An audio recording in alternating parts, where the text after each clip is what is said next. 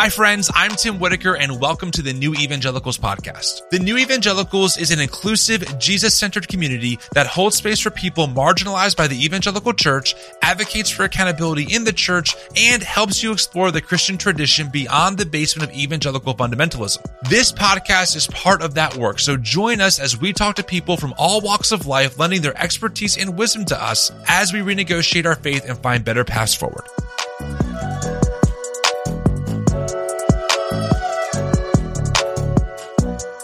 Hey friends, how we doing? Welcome back to the podcast. I am just getting over being sick, so if I sound a little low energy, that's why.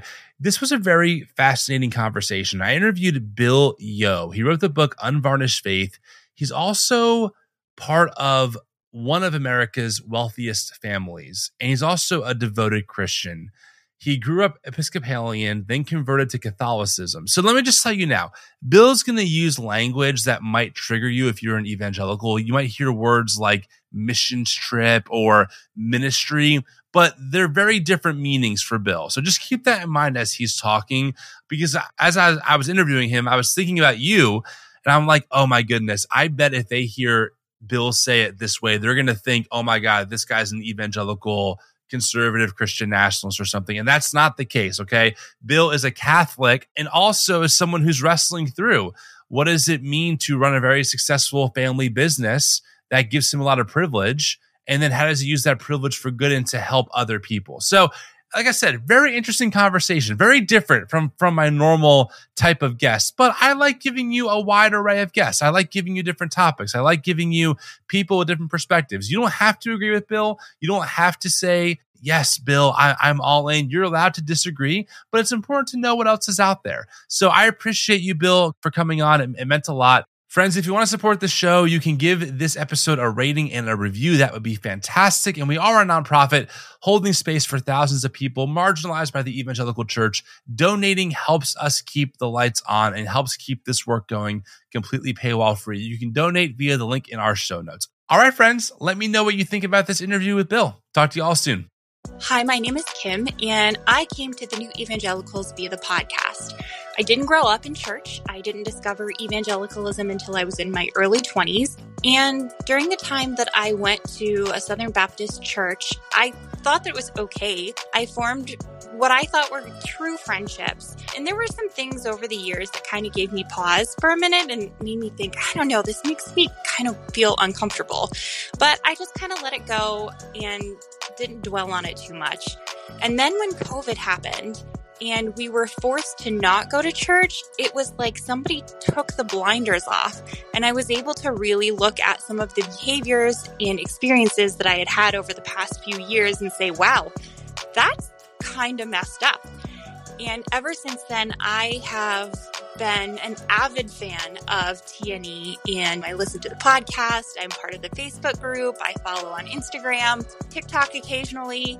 And I really am very passionate about making sure that evangelical leaders are held accountable for what they have done and continue to do, and make sure that people know that there is another way forward and that you can reclaim your Christian faith.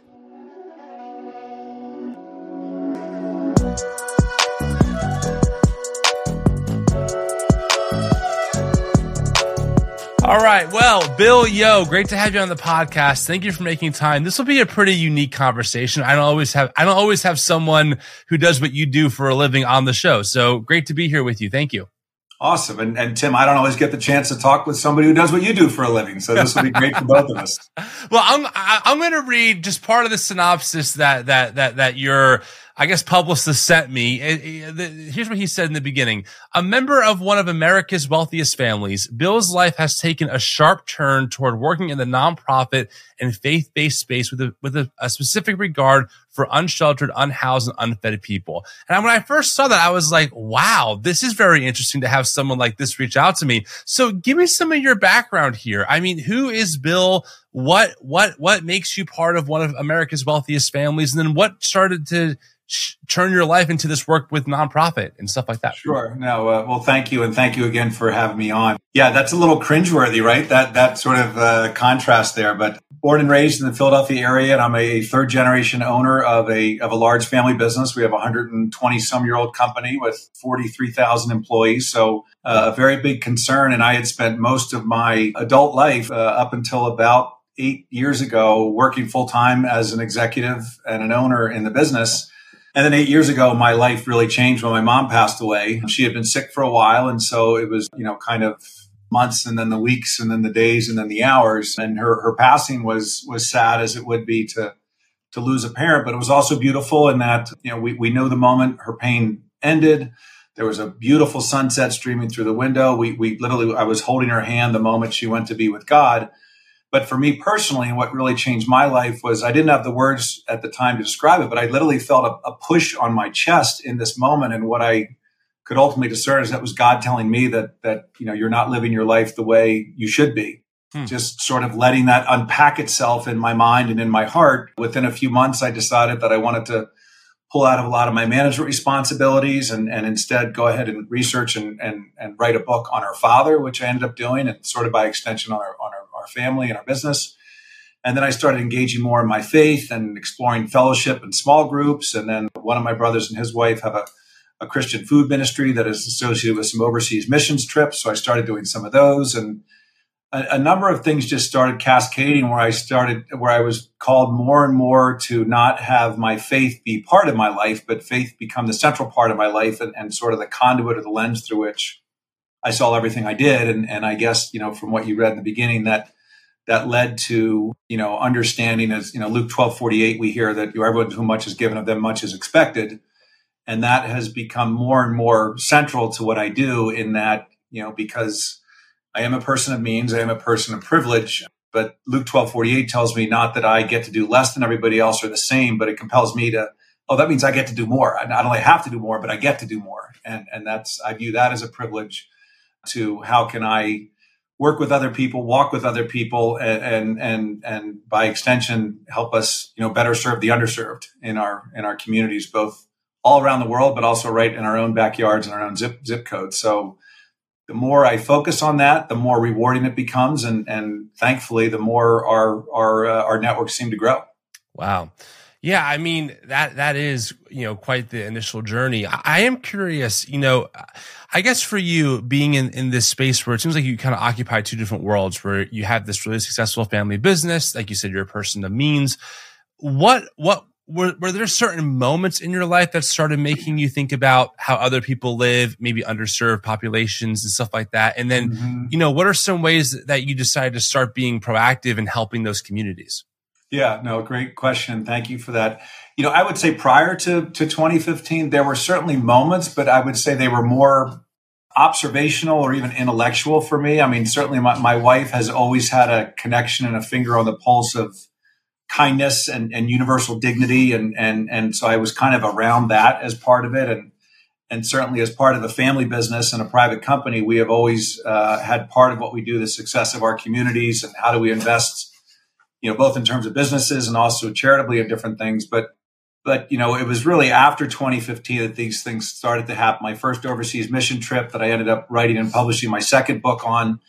And then the pandemic really, I would say, is the moment that really, that sort of solidified the course turn or the course correction, if you will. So, and there were three things to that. It was March of 2020 when the world literally shut down. And first thing that showed up for me was I thought it was great. All of my kids were back under the roof. We had 2 college-age children at the time. We weren't expecting that to happen. But then I realized, geez, look at us. We're all under our roof, and we have pizza night, and we have movie night, and we can go for walks. And yet I'm seeing on the news about these tenement buildings in the Bronx and all these different things happening that were just, it made this dichotomy so apparent for me of my and our privilege. So that was the first thing. And then the second thing, we would go on these daily walks. A lot of people did in that spring of 2020. And I, for the really first time in my life, certainly my adult life, I saw the earth come to life. I saw nature come to life. I saw creation's cycle, incredible creation of God, come to life. So one day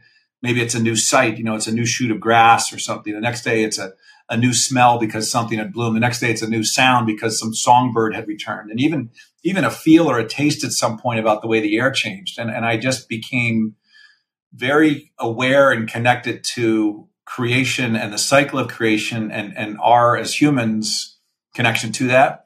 And then third and finally was George Floyd's murder in the end of May of that same spring.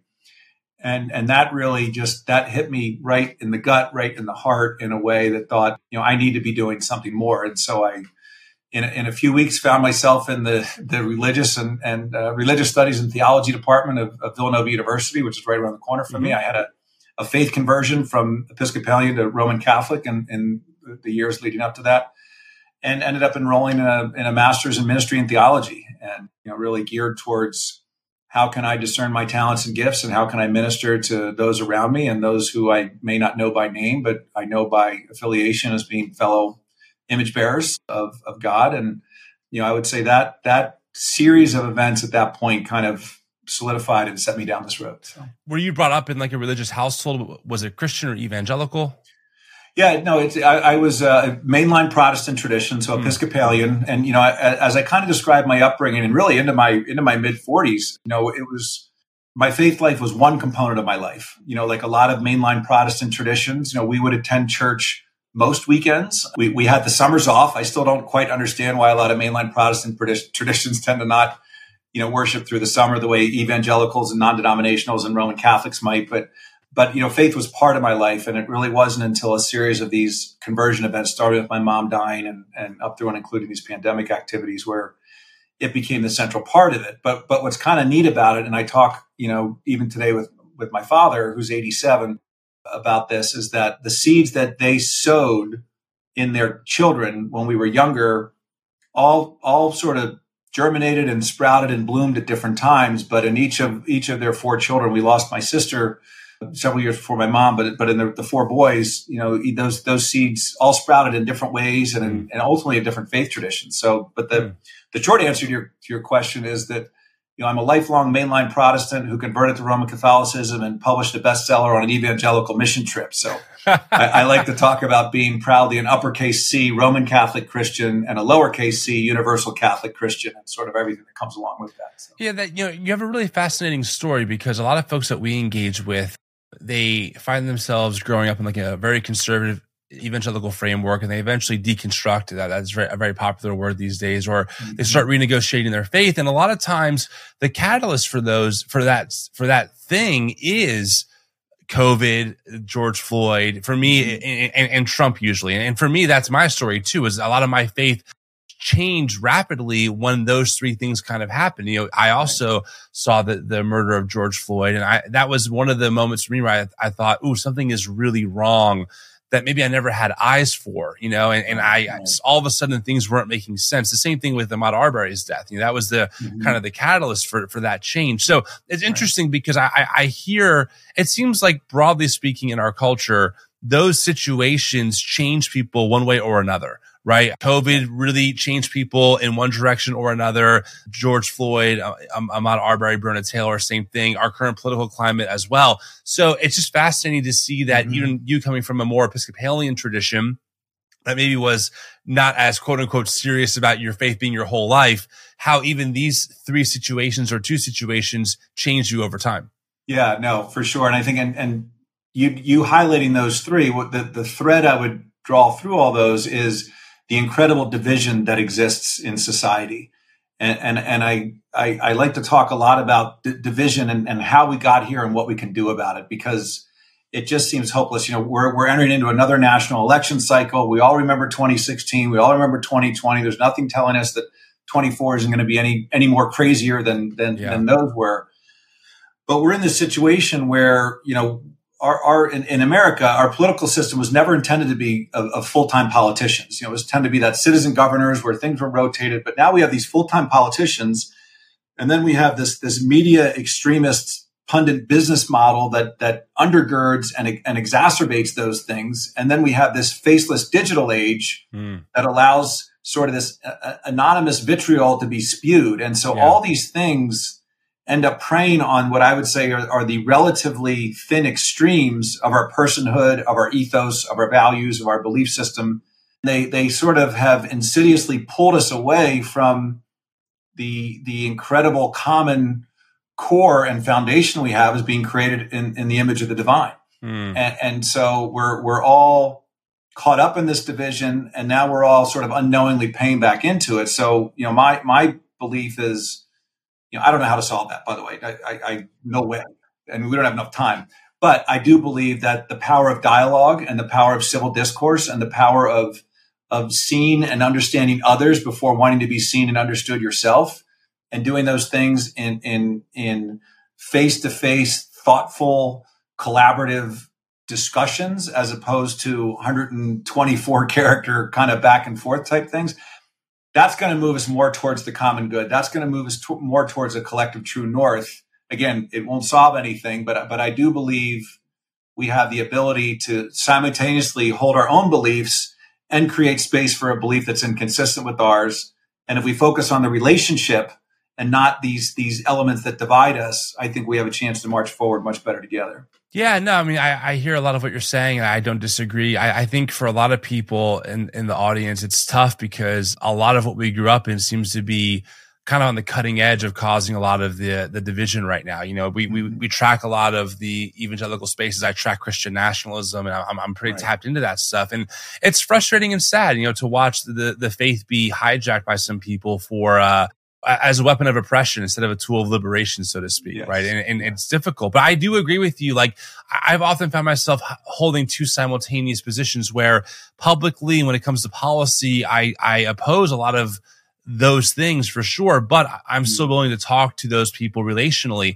And that's how you kind of make that progress behind the scenes, and It's tough because a lot of people in the audience, they are queer or they're in the BIPOC community. And so a lot of the Christian nationalist rhetoric is really aimed at those people. So I have an obligation, and I feel like I have a duty to be very loud in opposition to that. And at the same time, not dehumanizing those people, because we don't want to repeat the cycle of chaos all over again that keeps us in this cycle, this tornado, of just dehumanization. Yeah, no. And sadly, there can be a lot of what I'll say misappropriation of Jesus's earthly ministry, of even the Old Testament, the Hebrew Bible, the Pentateuch, in terms of the prosperity gospel, in terms of the chosen people, in terms of what God wants. And I use air quotes intentionally in that for those who are just listening, that to me runs totally in the face of the gospel message, of the gospel calling, totally in the face of the fact that Jesus came to save not just the chosen people, but for everybody, and that there's room for everybody. And it's ultimately about the relationship among all of us. Because if God is dwelling within all of us, if we're committed to our relationship with the divine, and we're not committed to a relationship on some level with everybody and a recognition that everybody is born with dignity, then I feel like there's an hypocrisy at work that is only going to continue to sow more of these seeds of division.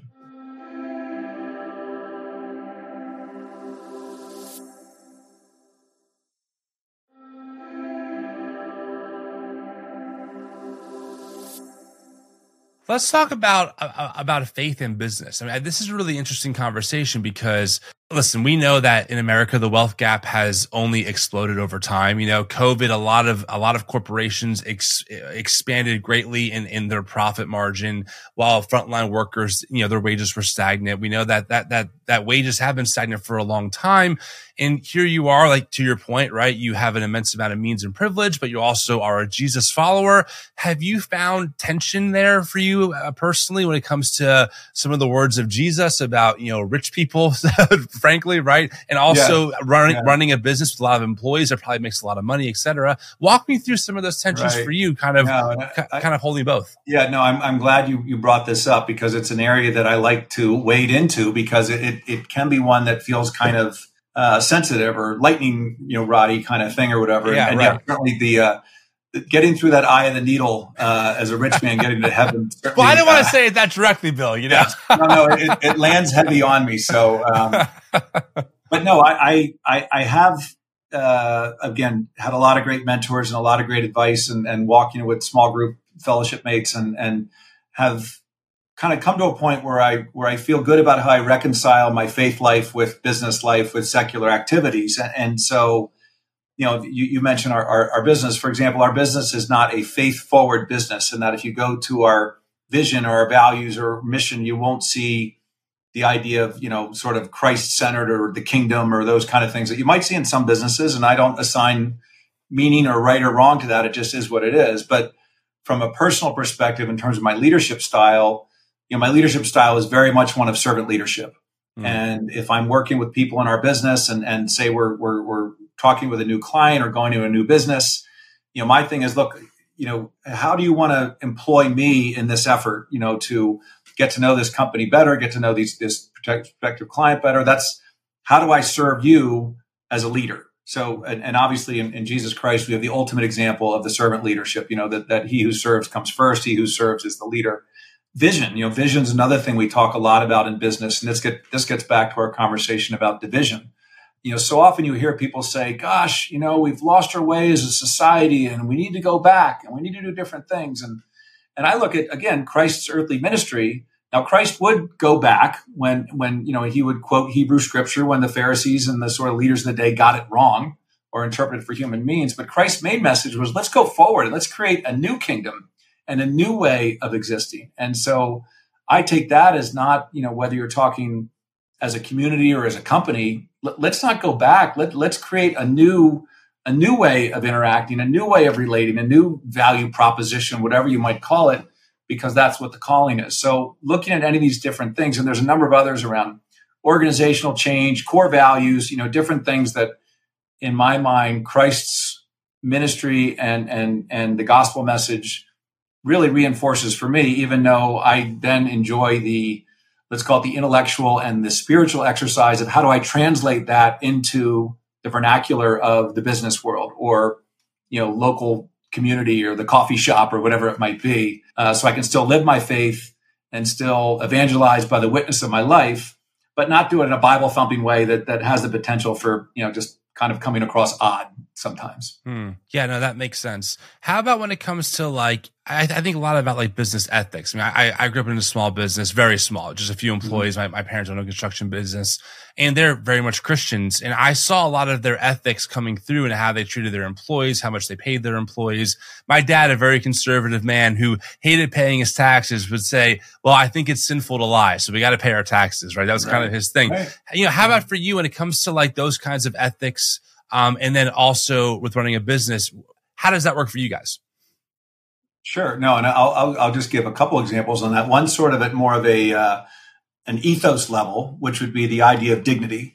And, certainly I would say as much as Christ's message and the Christian message is about, people, everybody being born with dignity and the right to dignity, we help find people jobs. And not only do we create jobs in our own company, but one of our businesses is a staffing company. So we literally help connect people to jobs. And I really believe there's a lot of dignity in people finding work. There's a lot of dignity that goes beyond food on the table and clothes on the back and roofs overhead that people derive from being told that you are worthy, you do good job, you're going to be, remunerated for that job, and you're going to get promotions for that job. I think that fills people's psyche and soul in ways, like I said, that goes beyond what fills their bank account. But if you think about, you mentioned paying workers or those kinds of things, there's the whole idea in certainly the Catholic doctrine about just wages and workers earning just wages. Right. Well, in our company, we are extremely committed to making sure that, our people are paid at least as well as the market would pay. But, our high performers, if they can have the chance to earn more here than somewhere else, we want that. And so we do extensive benchmarking of our jobs and categorizing and making sure if the market moves for this kind of position, we want to make sure that we're going to move with the market. If we find ourselves in a segment of the market where our business isn't profitable enough to support the people that what people should be earning in that space, then we have to reconcile that disconnect somehow. Maybe it's just not a place for us. So, we never want to be in a situation where we're underpaying our people or our people don't recognize that through pay, through paid time off, through other benefits, that they're not feeling like they are being justly rewarded, not just monetarily, but also in terms of their work-life balance experience and the other things that come along with why people work. And I really connect that very closely from a personal perspective to my faith lens. Yeah, that's great to hear and good to know. I hear from a lot of people, that are struggling to find work or a job that could pay a decent wage, and we all know that things are up, inflation is up, et cetera. So it's been difficult. Yes. I'm kind of curious about this mission trip that you took, and I want to preface. A lot of people in my audience, they hear the word mission trip and they go, "What do you mean mission trip? I'm a little sus, because, and frankly, the reason why is because a lot of us have been part of mission trips, and we look back and we're like, well, did we really actually help? Were we there to maybe, bring our values over there instead of learn, et cetera? But for you, it seems like this mission trip that you took a while ago really changed you. So break that down for us. Where did you go and what did you do? No, I'd love to. And first of all, I'll come in behind that segment of your audience. And, before I went on my first overseas trip, one of the things that we learned was this whole idea about please don't go in country and pet the poor. Don't pet the poor. And those people who have been on a trip understand, I think, exactly what that means. And then this great anecdote I read in one of the books before we went down there was, somebody again in country who you would go visit would say, gee, that's funny, you Westerner, you American, you North American, whatever. I didn't realize I was poor until you came here and told me I was poor. And so we have all these biases that we go in, and certainly someone might say, well, geez, if you're going down there and helping, build a trench for a sewer for a schoolhouse, well, why not invest in the local, all those things. I think all those things are very valid. I've now been able to go on 3 short-term mission trips, 2 to Latin America, 1 to Africa. And there's a couple things out of those that I found immensely valuable. On the surface, particularly the ones in Central America, were with a food ministry. My brother and his wife's food ministry, Servants with a Heart. And that's what led to me writing the book that I have out now. We're going into some of the most underdeveloped, malnourished, food insecure places literally in the world, and we're giving them food. So clearly, if we're providing food to people who are hungry, that is a service, that's a form of ministry. Now, the reality is that those calories will be metabolized and digested, and they'll be hungry again later that day, the next day, whatever the case may be. So there's only so far that will go, but it does help with brain development, a lot of different things. But along with that, what our missions have focused on is not just providing the food, but how do you provide relationship, and how do you provide connection, and how do you provide this bond of humanity and therefore this bond of divinity, because we're image bearers. And I found those kinds of connections to be incredibly rewarding in ways that, a calorie count may not measure.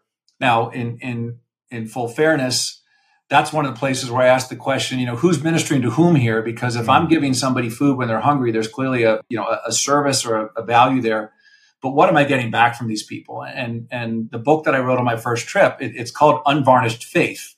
And what I saw and what I got back was an unvarnished version of faith. It wasn't Episcopalian. It wasn't, a Christian. It wasn't, it didn't have all these doctrinal, denominational sorts of things. Didn't even really have a church, right? But it was an unvarnished way of a belief in God, and an unvarnished way of being grateful for what people had, and for knowing that when they were in a state of want, if they prayed, they would hope that God would answer their prayers. So I opened the book with a story about a woman who lives in a trash dump.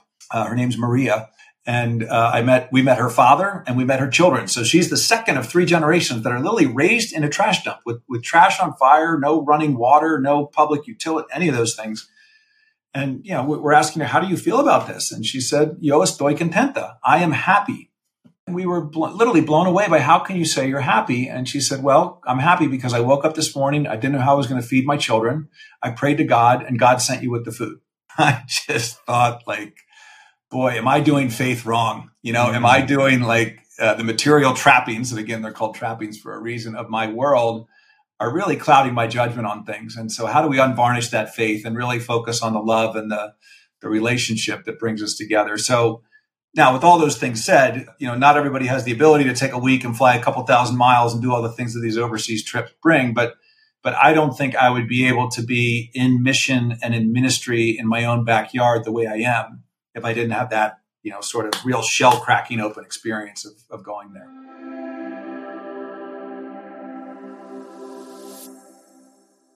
My name is Joseph Yu, and I am an Episcopalian priest, and I fully believe in what Project Amplify is trying to do, which is to amplify voices and theology, to offer a counter-narrative to the voices and platforms that uses the Bible as a leverage to marginalize, to exclude, and to dehumanize. Project Amplify wants to amplify voices and theology to talk about the love and justice of God and just how diverse and how inclusive our God is and the gospel is. So if you want to help provide a different narrative of what it means to be a Christian and a follower of Christ, please click the link below to donate. Thank you.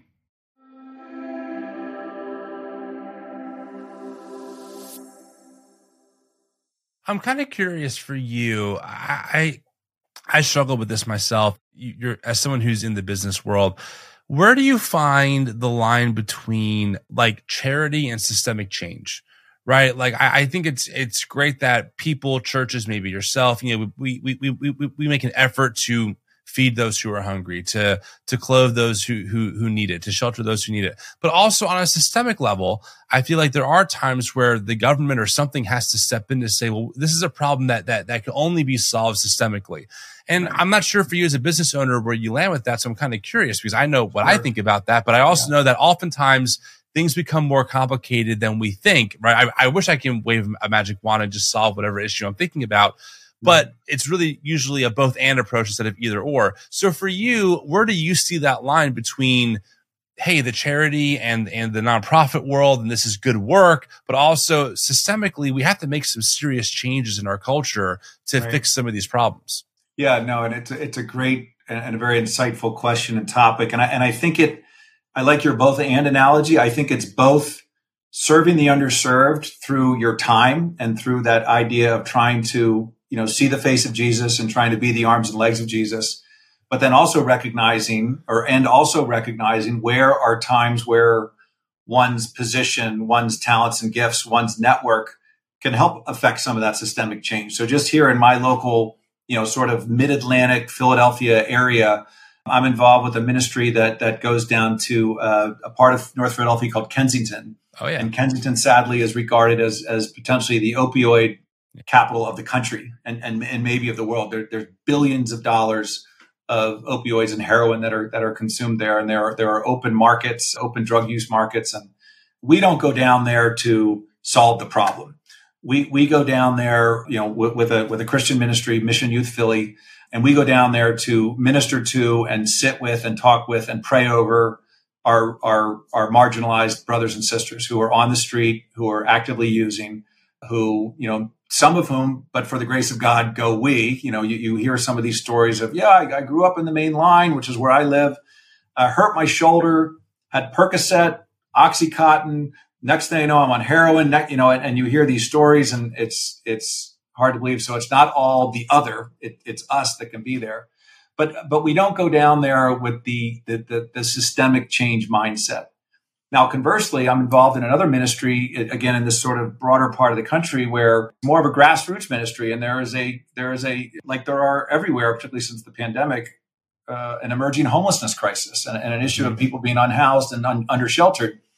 And so there's a place where we are trying to bring our networks and bring, stakeholder mapping and bring strategic communication and collaborative work among the public sector, private sector, and social sector and religious sector to say, how can we together collaborate, solve these problems rather than vilify these problems or wish these problems away or try and shove these problems somewhere else. So, I think it kind of depends. And if somebody is not equipped or rigged or enabled to do some of the more systemic things, then please give your time and go minister to people. And even if you are equipped to do those things, if you do them without having your time with that one-on-one relationship, you're not going to, I think, have the profound connection and conviction to try and make those things happen if you don't have that one-on-one connection. Yeah, that makes sense. My friend Shane Claiborne is in Kensington. That's where he lives, and he runs The Simple Way and Red Letter Christians. I've been to Kensington many times, and it is a very dystopian type of feel. It's tragic. And it can feel overwhelming, right? Because you walk through and you're just like, how did this happen? How do we get here? And I think that a lot of people listening to this, I think that part of the reason why I'm asking this question is because, knowing my audience, a lot of us hear certain words, right? We hear words like minister, we hear words like mission trip, whatever it is. And we automatically add in our own categories as how we were taught them by our evangelical traditions, which for us really became unhealthy. It was this idea of, yeah, we can feed someone, but if we're not saving their souls, that's the real key here. Mm-hmm. And so a lot of us have found that, when we talk about this stuff, we're always kind of curious, like, well, what does that actually mean to minister to someone? Right. Yeah. And I think you're right, where sometimes as an individual, all I can do is touch another individual and hope that I can just let them know that they're seen and loved and felt and heard. But also, are there ways that we can work together societally to look at these issues on a systemic level and work with local governments and local companies and nonprofits to kind of address it? Because to your point, you're right. I mean, there is an unhousing crisis that is happening. I was just in Portland last week, and they have a huge unhoused population problem. Yeah. And so obviously, if it was an easy fix, it'd be fixed. These things are complicated. But it's helpful to hear you say that the both and approach can work in different contexts. Yeah. And a couple of things to address, as you said, sort of that evangelical tradition of if I'm not saving their souls. So there's two things I would add to that is, number one, this word ministry can be kind of a scary word. And you said sort of like a very loaded word, but I really think if the gospel calling is ultimately not to, and I'm quoting somebody else, a pastor from the late 20th century, our gospel calling is not to be Jesus, but our gospel calling is to be who Jesus would be if Jesus were me.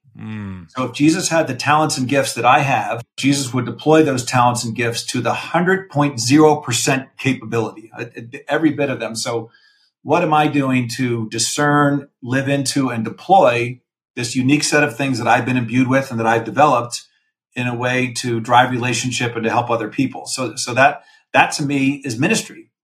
Very few of us will minister from a pulpit or a pew. Most of our ministry can happen whether it's in Kensington or whether it's in our own living room or whether it's on a Zoom screen or on a telephone call or at a bar, wherever it might be. If we are, being present to another person in a way that we're allowing their dignity to flourish, that's ministry. So that's one. And then the second thing is, we hear a lot about what's the Great Commissioning. We are all commissioned to go out and evangelize.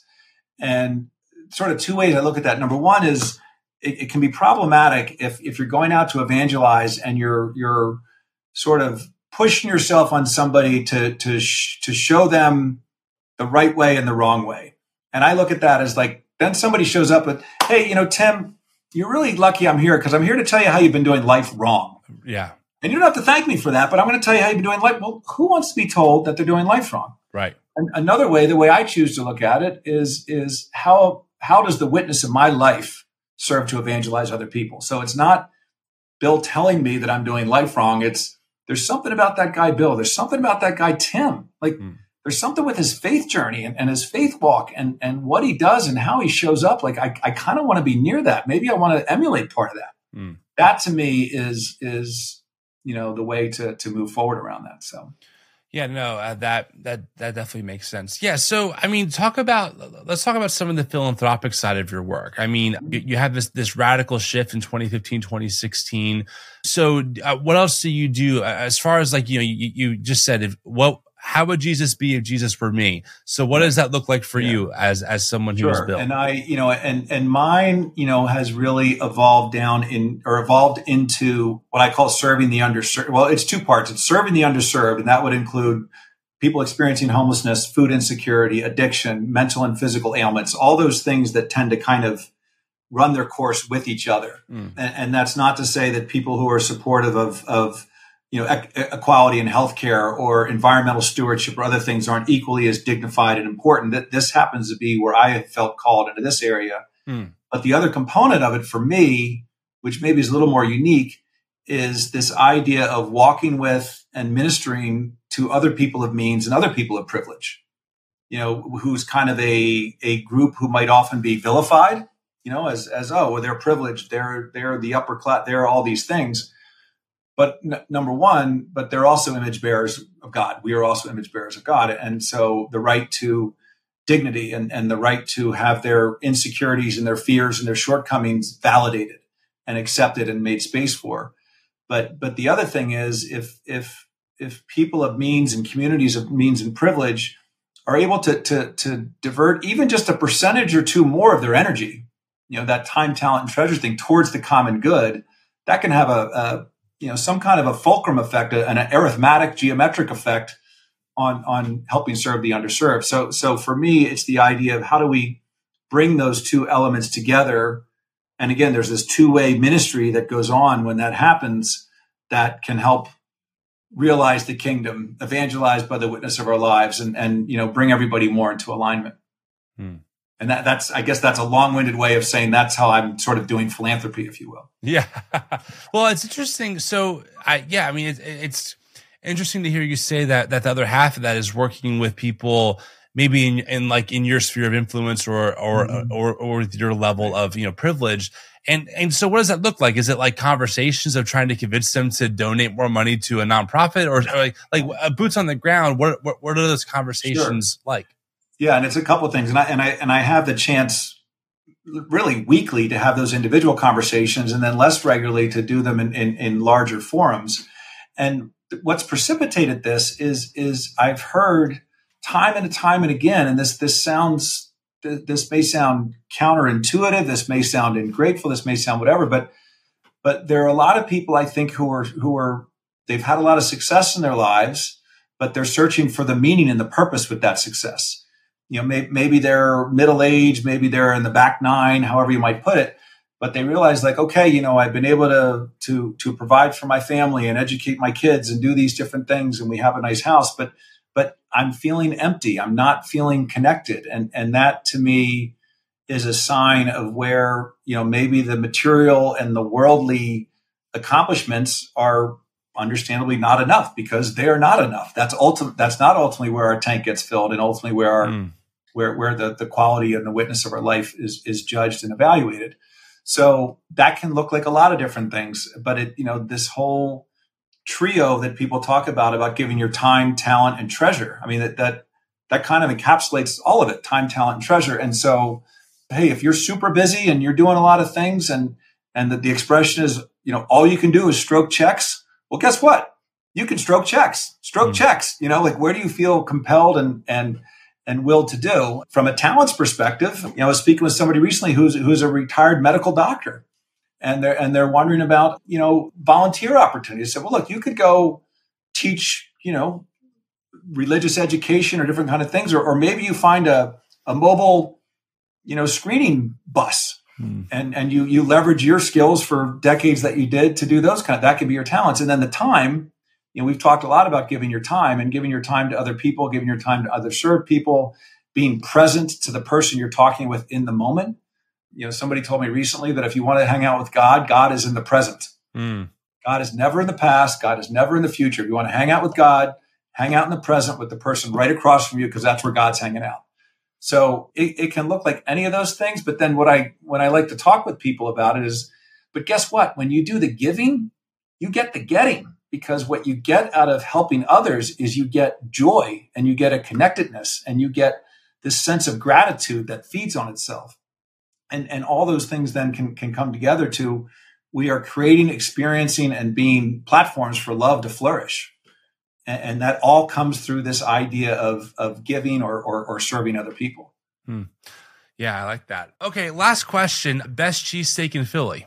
Oh boy, that's a hot topic around here lately. So I'm first going to say the one that I most want to try is Angelo's, because I've not tried Angelo's yet. But we had one recently out here in Tony Mainline, Bryn Mawr, called Bubba's Steaks and Shakes.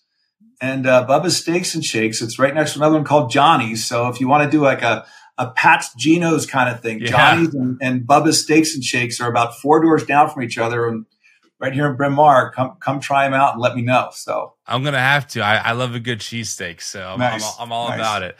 Well, Bill, I appreciate you taking time out of your day to talk to me. Sure. Do you have a public profile or public social media? Can folks follow you if they want to know more? Yeah, no, I would love to. So the best way to learn about the things is unvarnishedfaith.com. So again, that's our website, my website, unvarnishedfaith.com. You can go there. You can join my newsletter, and I send out, typically a couple postings a month on different shows like this one. Certainly when this goes out, I'll put it out, but other writings or reflections, you can certainly find your way to the book there. But I'm also on Facebook and Instagram as author Bill Yo. and that's YOH. So would love to have conversations. The book is actually written, Unvarnished Faith, for small groups and book clubs and fellowship groups. So it's broken up into 6 parts. Each part has chapter guides that go with it. And, I've gotten some great feedback from people who have taken that on in their small groups and book clubs. And if you're close enough, I'll come sit in with you. So well, love that. Maybe we could do it over a cheesesteak. So perfect. All right, Tim. Bill, thanks for your time. It means a lot. Thanks. God bless.